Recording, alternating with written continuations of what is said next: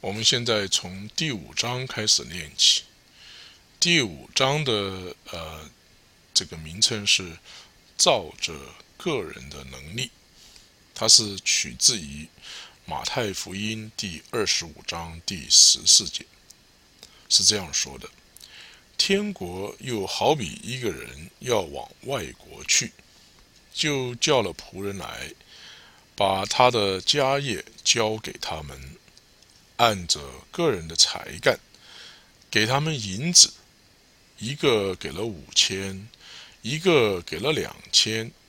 一个给了1000。在这项有关于才干的比喻之中，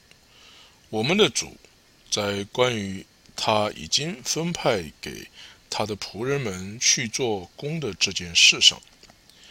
我们有着一项最具教导性的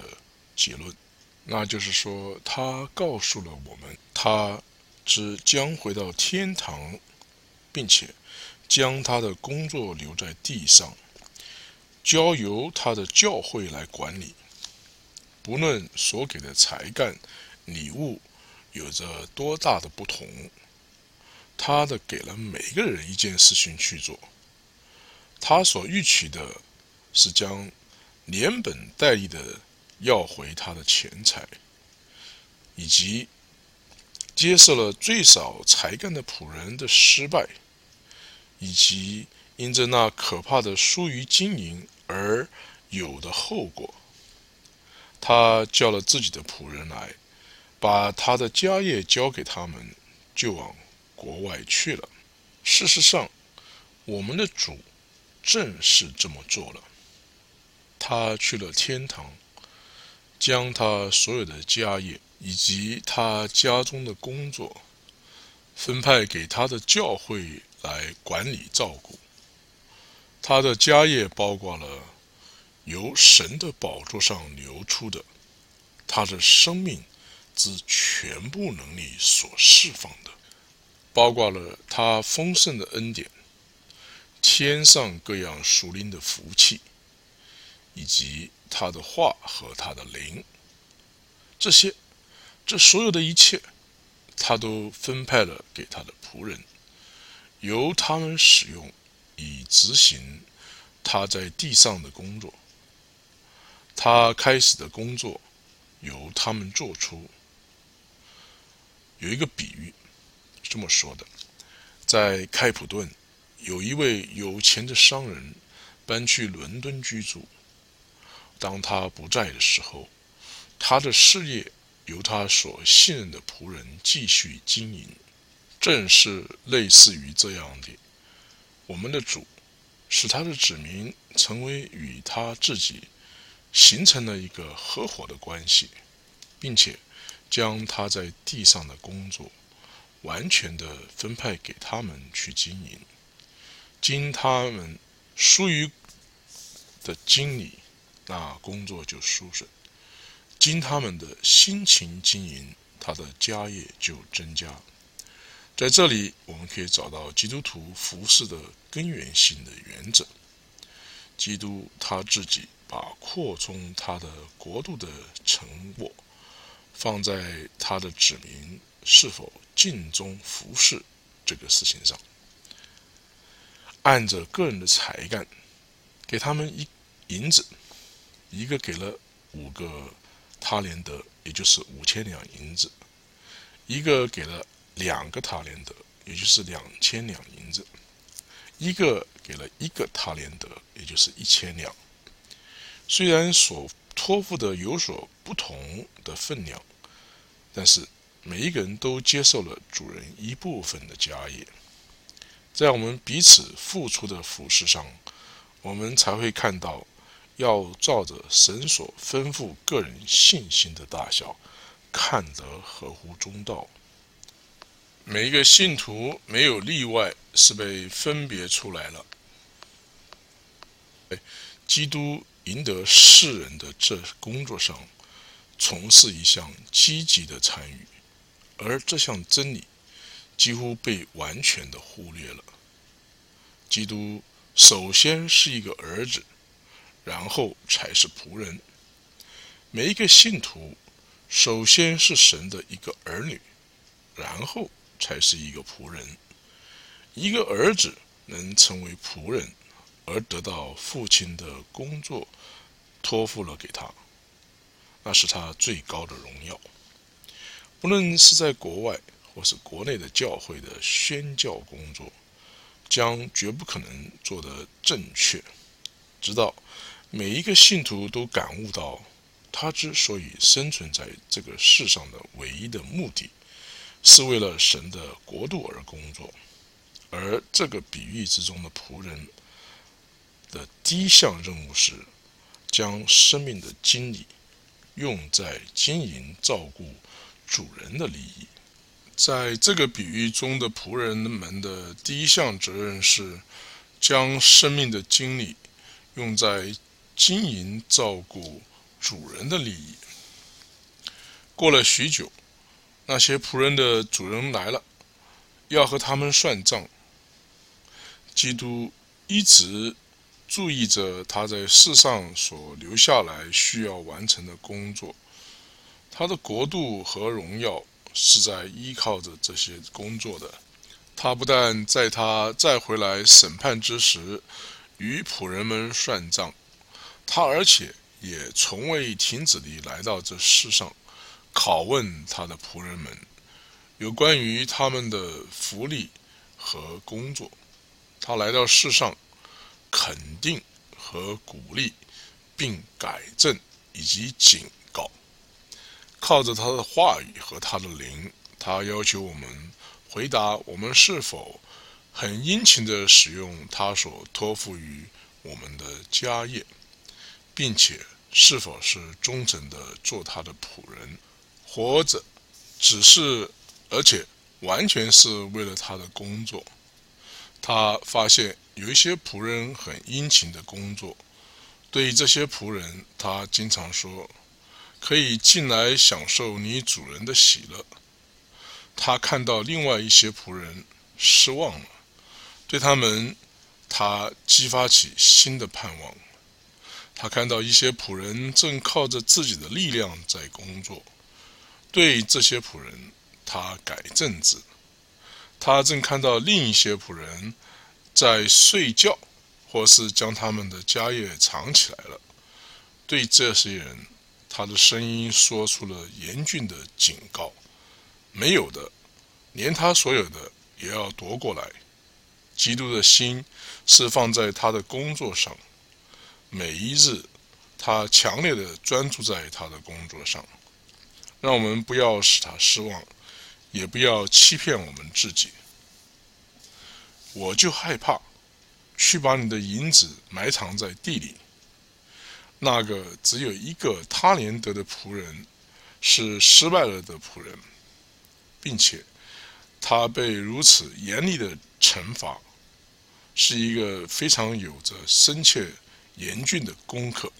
他号召教会去注意，免得因为疏于教导那最软弱的，那仅有一个他连得的人，教导他们的服事也是有需要的，以致教会任由他们将他们的恩赐埋在地下而不用。在教导每一个枝子都应该结果子那项伟大的真理之时，要特别强调，若这只是对强壮的和超前的基督徒才适用的想法，是具危险性的。当真理在一个学校掌权之时，最卑微的学生与较聪明的学生得到同样的注意，最软弱的基督徒得到特别的训练，这件事是必须做到的。如此一来，他们也同样地可以喜乐地有份于服侍他们的主，以及随之而来的所有的祝福。如果基督的工作必须完成，没有任何一个基督徒可以缺席。我知道你是忍心的人，我就害怕。这种对神错误的看法，将他的服事看作是为一个忍心的主人的工作。这个忍心的意思就是很严厉、很严厉的一个主人，hard master， 是服事上的失败的一项主要原因。就是说，将他的服事看作是为着一个严厉的主人的工作，是服事上失败的一项主要的原因。如果教会真正的照顾他们中间最软弱的信徒，那只有一个他连得的仆人，因为他们自知软弱而比较容易失望。我们必须教导他们关于足够的恩典以及成功的确定性这两方面神说了些什么。他们必须学到在他们里面的圣灵的能力，他们发现能胜任于神所呼召他们去做的工作。他们必须了解神自己将力量加给他们，在他们里面的住着的是他的灵，给他们能量。他们必须被教导工作是具有喜乐的，并且是健康的，也具有力量的。不相信是躺在懒惰的屋顶之下，信心呢，则使人眼目打开，看到服侍神的祝福。足够的力量是已经被提供了的。愿教会节许他的呼召，而且去教导他最软弱的一员，让他们知道基督依持着被救赎的每一个人都完全的为了他的工作而活着。这样，只有这样才是真正的基督信仰，是全部的救赎工作。好，现在我们第5章念完了，我们现在来读第6章。第6章的标题是生命和工作，是取自于约翰福音第4章第34节、第9章第4节和第17章第4节。是这样的：我的食物就是遵行差我来者的旨意，做成他的功。还有，我必须做那差我来者的功。还有，我在地上已经荣耀你，你所托付我的事，我已经成全了。这是约翰福音第4章第34节、第9章第4节和第17章第4节。工作是存在的最高表现，神圣的神最高的彰显是在他的工作之上。请再仔细的读一读，在本章的开头所写的我们可颂扬的主的话，并且看一看在他的工作之中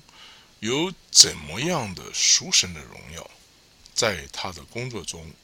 基督彰显了他的自己的荣耀和天父的荣耀。只有因着他所做的功，并且因为在其中他已经荣耀了父神，他才宣告他分享了在天堂中的父亲的荣耀。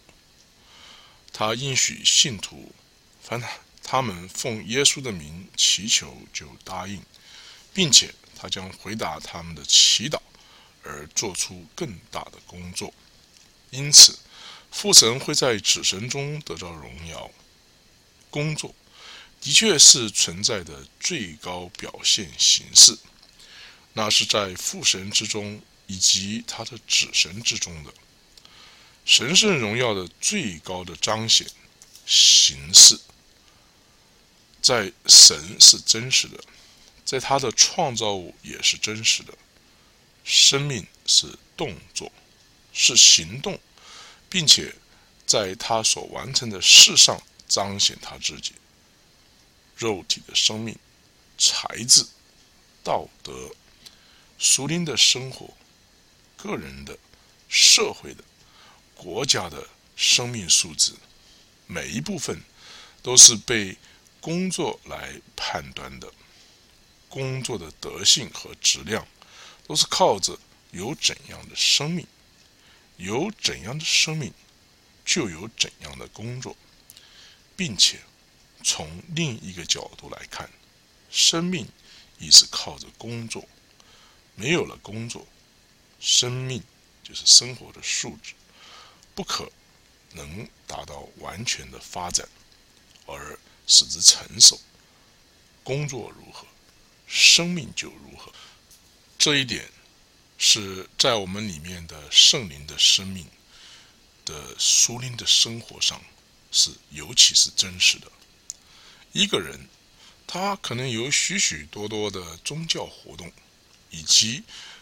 宗教活动所带有的外在的表现活动，属人的意志和努力，但却仅具有少许的真的价值和能力。这只因为他的属灵的生命是软弱的。当信徒不知道基督现在是住在他的里面，不知道这圣灵和神的能力是在他里面做工，他可能具备了许多的诚恳和殷勤，却仅具备了少许能在永存于永恒的工作。相反的，有可能在外表有许多软弱和明显的失败，而且却有结果来证明那生命是真正的属于神的生命。工作是依赖在生命，并且生命是依赖在工作，使它成长和成熟。每一个生命都有它的神给的目标，它不可能没有工作之下还能达成它的目标。生命是由工作而成熟的，生命的隐藏的性质和能力的最高的彰显是在他的工作中展现的。所以工作是重要的因素。借着工作，基督徒的生命的隐藏的美丽和赎身的可能性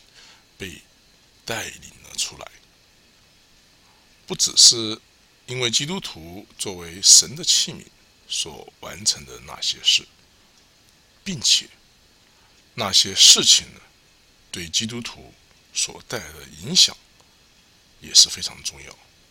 工作在神的儿女中所占的地位，应该与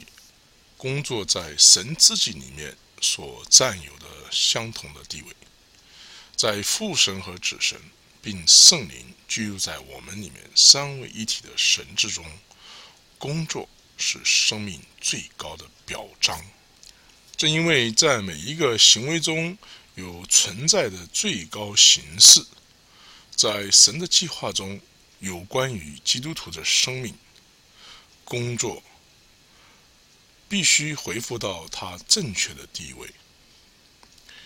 聪明地、自显地成为神的能力的管道，成为有能力去做神所做的工作，成为由神的圣灵的爱所激发，并且在其中被允许去工作，而带给人们生命和祝福这一方面的工作。只有这样子，才给了生命的尊贵。因为我们照着神的形象被创造，正是为了这个目的。正如同神从未止息的，不但在我们里面，也经过我们做出他的爱和祝福的工作，并且他在我们里面做工，正是我们照着他的样式重新被造的最高的证明。如果神的目的包括了每一个个别的信徒成为成熟，指定他的教会作为基督的身体，去执行他迎回这一个悖逆世界而使他们向他忠诚的工作，以及他的爱能被实现出来。如果上列的事情是真实的，那么为神工作必须被给予更大的重要性，把它当作我们基督徒的呼召，把它当作所有真正的荣耀。每一个信徒必须被教导，正因为工作是唯一的完美的彰显，因此也是在神里面的生命的成全，并且是在全世界都是在这个原则之下运作。因此我们的工作应该是我们的最高的荣耀。在我们的生命中是不是这样的呢？如果要实现这点，我们必须记住两件事情。第一件事，他只能靠着从开始去工作才能做到。那没有将他们的注意力特别的引到这条必要的条件的人们，不能了解将工作变成了一种思考以及祷告和目标，而不是真正的去工作，这样的试探到底有多大？只去听而不动，比只去思想要容易些。只去思想，比将思想说出来要容易一些。将思想说出来，又比行动要容易些。我们有可能听到了，而且接受了，并且钦佩神的旨意，并且在我们的祷告之中承认我们去做工的意愿，然而却仍不真正的工作，让我们拥有了这么大的恩典，并且求到更多的恩典，以致担起我们做神工作的工人的呼召，并且为他做又好又辛勤的工作。做就是最好的老师。我要知道如何做一件事，开始去做它，然后你将对我所希望指出的第二件事情感到有所需要，而且能够成为了解到我所指出的事，那就是在基督里，在你必须去做的所有的事都有足够的恩典，你将以不断增加的喜乐看到他教会的头在你之中，你身体的肢体里面做所有的工作，你并且将看到为神工作是成为可能的。你与基督最亲近以及最完美的团契，你的最崇高的参与是在他已复活而且已经得荣耀的生命中的那种能力之中的。好的，现在第6章念完了，现在我们将第6章的所列举的2个论题来讨论一下。第一个论题，生命和工作，小心不要把它们分开了。当你有越多的工作，你的工作越发看起来是一项失败，你会越感觉到不适任于工作，花上所有的必要的更多的时间和更多照料你里面的生命，这样更新而且与神有亲近的团契。第二个论题，基督住在我们里面是喜乐的盼望和的秘诀，那也是工作所需的能力的来源。能照顾得好生命，生命就会照顾得好工作，要被圣灵充满。好的，现在就结束了第6章。